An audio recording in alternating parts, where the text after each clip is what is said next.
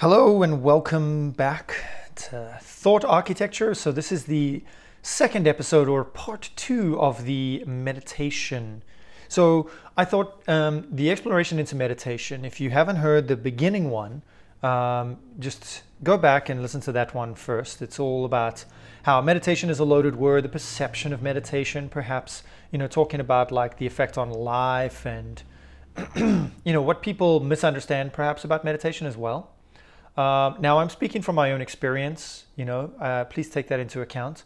A lot of what I've got to say comes from the science out there, as well as a lot of the businesses that I've seen, as well as having discussions with people, as well as the traditional kind of roots that I've explored as well. So I'm based particularly in Taoist circles. That's where my foundation was, but a lot of the Eastern stuff too. So less the yogic type of meditation, more the Tibetan Buddhist, a lot of the Chinese stuff as well, the Taoist, the Confucius, and then the Japanese Zen stuff. I have a lot of exposure to that type of thing.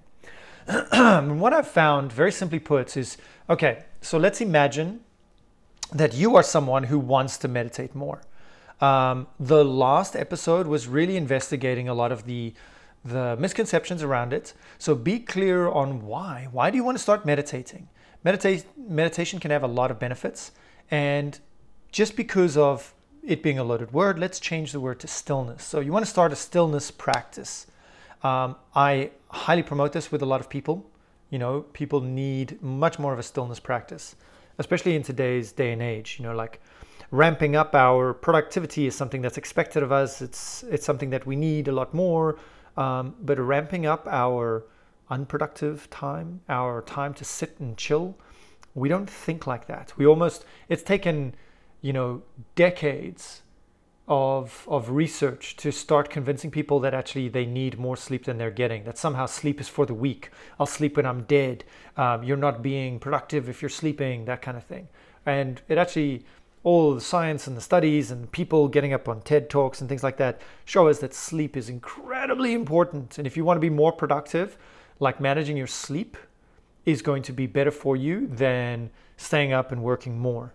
You can get a lot more done, a lot more effectively, and a lot more quality work done if you are getting quality sleep. So that being said, there is definitely a point to meditation and stillness. And so this is the deep dive for this. Okay. So the stillness point is very simple. If you are trying to go from zero meditation to a little bit of meditation, then don't program it that you're going to do an hour a day. Like, why would you expect someone to go from the couch to running a marathon in a day? That's the equivalent that we're trying to do. So what we want to do is take an assessment. Like, how comfortable is it for you to sit down, close your eyes and do nothing for 2 minutes? Just put a timer on for 2 minutes and literally close your eyes and do nothing. 2 minutes. Okay. So set up an assessment. Now, this is one of the biggest issues that I've got with stillness practices and meditation is people talk about it as if it's a discipline. And coming from a perspective of education as well, and 15 years in the educational industry, I will tell you something that I truly believe. I've seen a lot of detailed studies on this and research and theories about this, is that focus comes as a natural part of an emotional, having an emotional fuel. Focus comes as a result of being emotionally connected to something that you're doing. So making sure that you're enjoying it, you're exploring it, there's a lot of interesting parts for you. You can share it with someone. That is going to make it a lot more easy to stay focused and consistent and be disciplined about it. The consistency means that, number one, you're going to see long-term effects. But if you're connected with it emotionally, you're also going to see short-term effects. And it's really the balance between these two. Consistency beats out everything else. So it doesn't matter if you go and do like the #1 meditation course underneath this guru, if you're not going to use it afterwards. So being consistent and being true and knowing yourself is important. And so assessing yourself first and making sure that you're not just grinding through this. It's this idea of willpower. Yes, that is a different muscle that you can flex, but it's a lot easier and a lot less taxing when you can connect emotions to something. So primarily put emotions behind it. And so this opens up the conversation into like, well, if emotions trump focus, well, if you go back to the human operating system episodes that I did for this podcast, you'll see that emotions are point two, the second principle that I mentioned with the human operating system, where point one is social, and then point three is, oh crumbs, I've forgotten now. What was it? No man is an island. Oh, context. Context is king, of course. And so you're going to have this idea of like, the more that you can assess your own needs for meditation and what you'd like to use meditation to try and help you with in your life, the more focused you're going to be, because it matters to you to get those short-term gains, and to be consistent with your meditation is going to give you those long-term gains. So let's bring in the brain areas that are shown to have an effect with meditation. So I'm just going to list them off here quickly. This is cursory. This is my list, and you're more than welcome to kind of like put in your own things as well that you feel, that you believe. But really, these are the ones that come in from me as an educator as well, me as someone who's very interested in, neurolinguistics and brain behavior. So social, visual, spatial, linguistic, emotional, and then I would say temporal. And temporal is time, reflective, and planning. So looking back and looking forward. So let me go through those very quickly. Social. So you can sit and meditate, and you could literally put yourself in a position where you're trying to be social. Now, what does that mean? It means that you've got multiple voices in your head. You've got multiple versions of yourself that you could be as well. And it's literally having a conversation with yourself. Could be good. So there are myriad techniques that you could use here. One of my favorites is called splitting the self, where you separate yourself into two people, the person who's really feeling it, the other person who's looking at it from an outside perspective. I like that concept, splitting the self, like one person who's going through, let's say, heartache, and the other person who's coaching the person through heartache, trying to help and console and challenge, and so splitting the self. That's a social one. There are other versions of this that you could utilize, but you could basically say that any type of conversation or interaction that you're having in your head with other people or with yourself is social. Okay, so I like to do a tribal council type of meditation where I imagine mentors and people in my life who are teachers sitting around me, coaching me through something, or just like consoling me, or reaffirming and validating me, because that's ultimately how we work in real life, any type of way of socializing with a person. Visual, the brain has a large part of it just dedicated to visual stimulus. And so making it as visual as possible, like spend some time. Don't just imagine, oh, okay, Baby Yoda's in front of me. Spend some time like really in your mind seeing all the details of Baby Yoda that your eyes soak up, like the colors, the textures, skin, hair, all that kind of stuff, okay? Spatial, engaging spatially with something, as in like your brain perceives 3 dimensions. And so, walking somewhere, holding an object or seeing an object's 3 dimensions. That's also, so visual and spatial kind of link together quite nicely. So there was a very interesting study done on free throws. I'm sure I've mentioned it in the last one as well, but if I haven't, 3 different groups, and all of them were intermediate players. They've been playing for a couple of years. And at the beginning of, I think it was 3 weeks, they were tested. How many free throws could they do? And one of the group did nothing. And at the end of the 3 weeks, they saw no improvement. Surprise, surprise. You don't practice, you don't improve. One of the groups actually did practice free throws on a daily basis. And the other group visualized doing the free throws, which brings in like another part of the body as well, which is feeling your body spatially, feeling your body, and then imagining the space around the body as well, and visualizing that. And so you get this idea of visualization can be more than just seeing. It can be perceiving space, but also feeling your body in that space as well. And so that's part of the emotional side of it as well. But the idea is that maybe I should put kinesthetic as a big one as a separate. Okay, so at the end of the study, the group that actually did the physical practice improved 24%, and the group that did visualization meditations improved 23%. So that's to be said that with something that you're not a beginner, you've got a little bit of experience in, you can see a result from meditating and visualizations. Okay, you can see improvement because you're literally like role playing a scenario. So it can work very nicely for social things. Anything that you want, it can come back. Okay. There's a linguistic element to the brain as well. So, put it into speech patterns, actually hear words and speak words to yourself. That's a very big thing as well. Reaffirming, and so having a mantra that you say to yourself, like, I am fantastic, I don't need to worry, that kind of thing. Emotional is very important as well. You can literally visualize your emotions. And so one of my favorites is visualizing your emotions as weather patterns and seeing clouds and storms and thunder when you're super angry, and allowing that storm to kind of rain down and feed fields, and then see that storm pass and the sun come through. And that type of visualization really helps. I'll talk about visualizations in a minute anyway, but the idea is you can see if we can engage social ideas, visual ideas, spatial, linguistic, emotional, kinesthetic, as I've mentioned, and then the two at the end are reflective and planning. Okay, so the two at the end, the reflective and the planning part, are very simply based on how the brain acknowledges certain learnings as well. So if you read a book, first of all, do a precursory read where you see the names of chapters, especially books that are nonfiction, right? So if you're reading a book like how to start a business in 30 days, like read the contents page first, go through, look at all the pictures, things like that. So you've got a sense of cognitive load in your mind. You've almost like planned and prepared your mind to receive information in a certain way. Okay. Then you receive that information by reading. And then once you've sat down and you finished the book, you reflect, what did I learn? And you go through each part.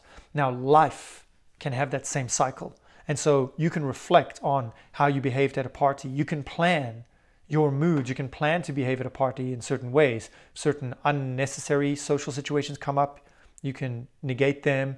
So this idea of being in the moment all the time, I find it a bit ridiculous, because our brain literally will pull up as many memories as possible and reflect on these memories and try and pattern memories together with the present. So, the fact that you're triggered because someone you've never met before uses a word that was very hurtful to you in the past, that type of thing. That's how the brain operates. So people say, be mindful, just ignore what the brain is doing. But I would prefer to work with the brain rather than against the brain. And that's what this whole podcast episode is about. Work with the brain. So the brain has a reflective part. So why don't you reflect on what you enjoyed and what you didn't enjoy? Why don't you plan a way around that? Trial and error, see what works. Okay. So all of these come in, and I think a good way to say this as well is that you've got brain areas, number one. Number two, the second point that you can think about is an active or a passive meditation, based on a very simple point of, program your meditation like an accordion, I used to say. Nowadays, I say it's more like modular programming. So on the day, if you're very tired, don't do an active meditation, do a passive meditation. A meditation where all you need to do is just sit and listen. Great, cool. And in the passives, you can have a load of stuff. So one of the things that I was lucky enough to do is that a group of friends got together and we did this thing where for 2 minutes everybody goes around the circle and tells you what they appreciate about you. And I recorded that session. And on days where I'm feeling very tired and I'm not feeling myself, I'll just play that recording. And I know that that's a past thing, and I know that there's a lot of ways that we can deflate and maybe call that out. But the simple matter is that it gives me energy to listen to that. It reminds me I am not who I am today, but perceivably as well, people understand me differently to how I understand myself. And it's nice to kind of hear compliments and what do people appreciate about you. So there are personal passive meditations that you can make by just recording things and then sitting and listening to them. But likewise, you can do this with any kind of meditation music, guided meditations. I really like Insight Timer. I've got a couple of meditations on there as well. But an active meditation is the same as saying that, just downloading the notes from a lecture versus you actually writing out the notes yourself. Which one is going to have more of an impact? And definitely, the more active you are in your meditations, the more of an impact it's going to have.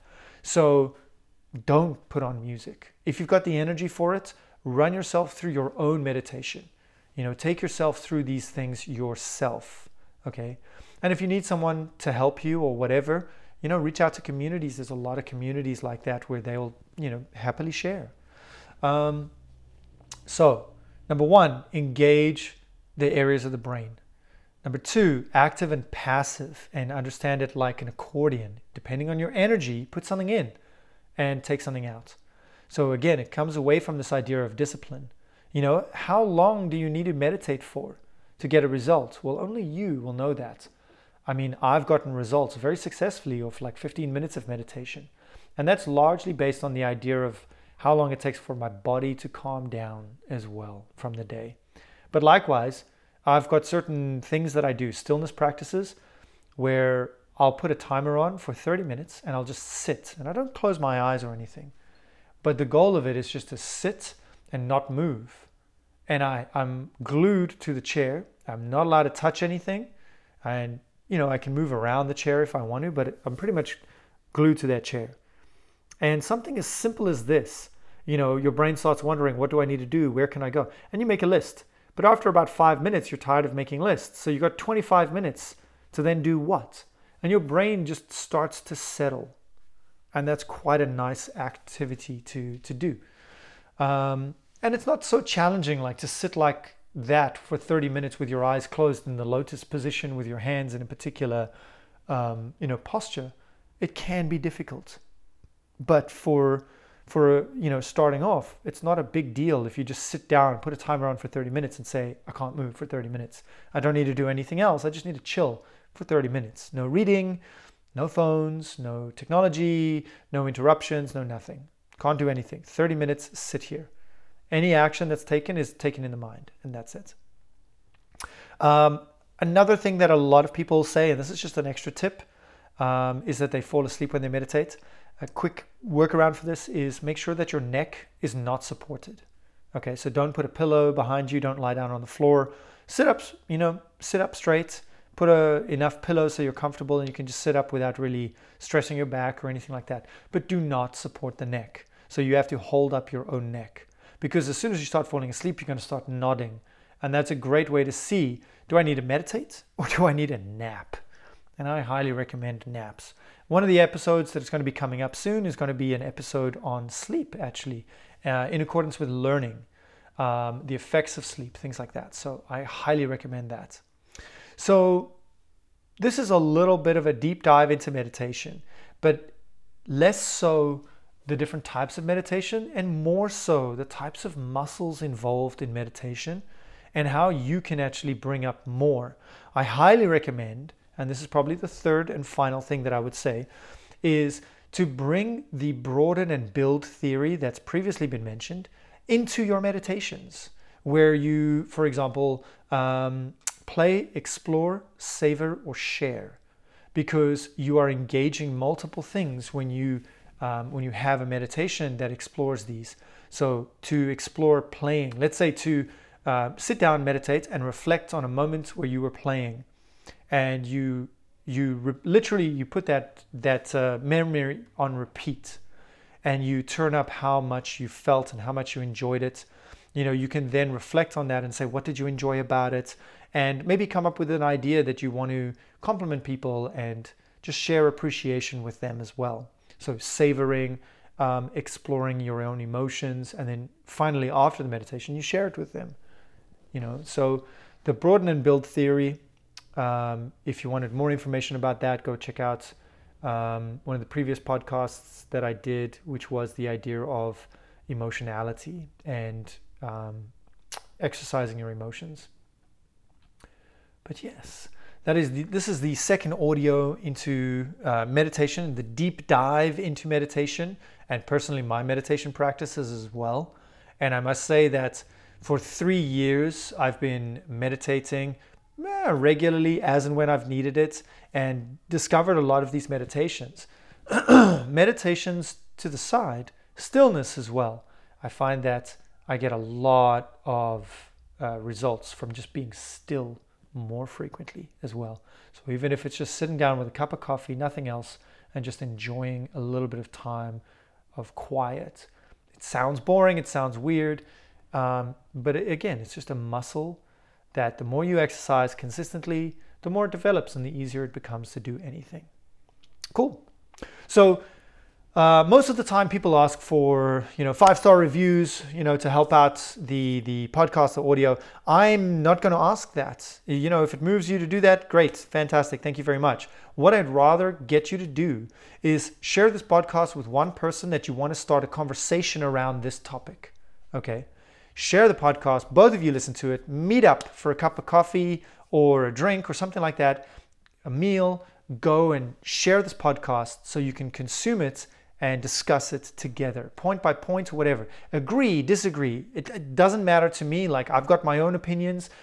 Share your opinions, explore your relationships with people, play a little bit in a couple of the jokes or whatever, and just savor the moment that you're having socially with a friend, with a family, with a relationship that you have, and have a wonderful day, you magnificent beast. I'm Justin, and this is Thought Architecture.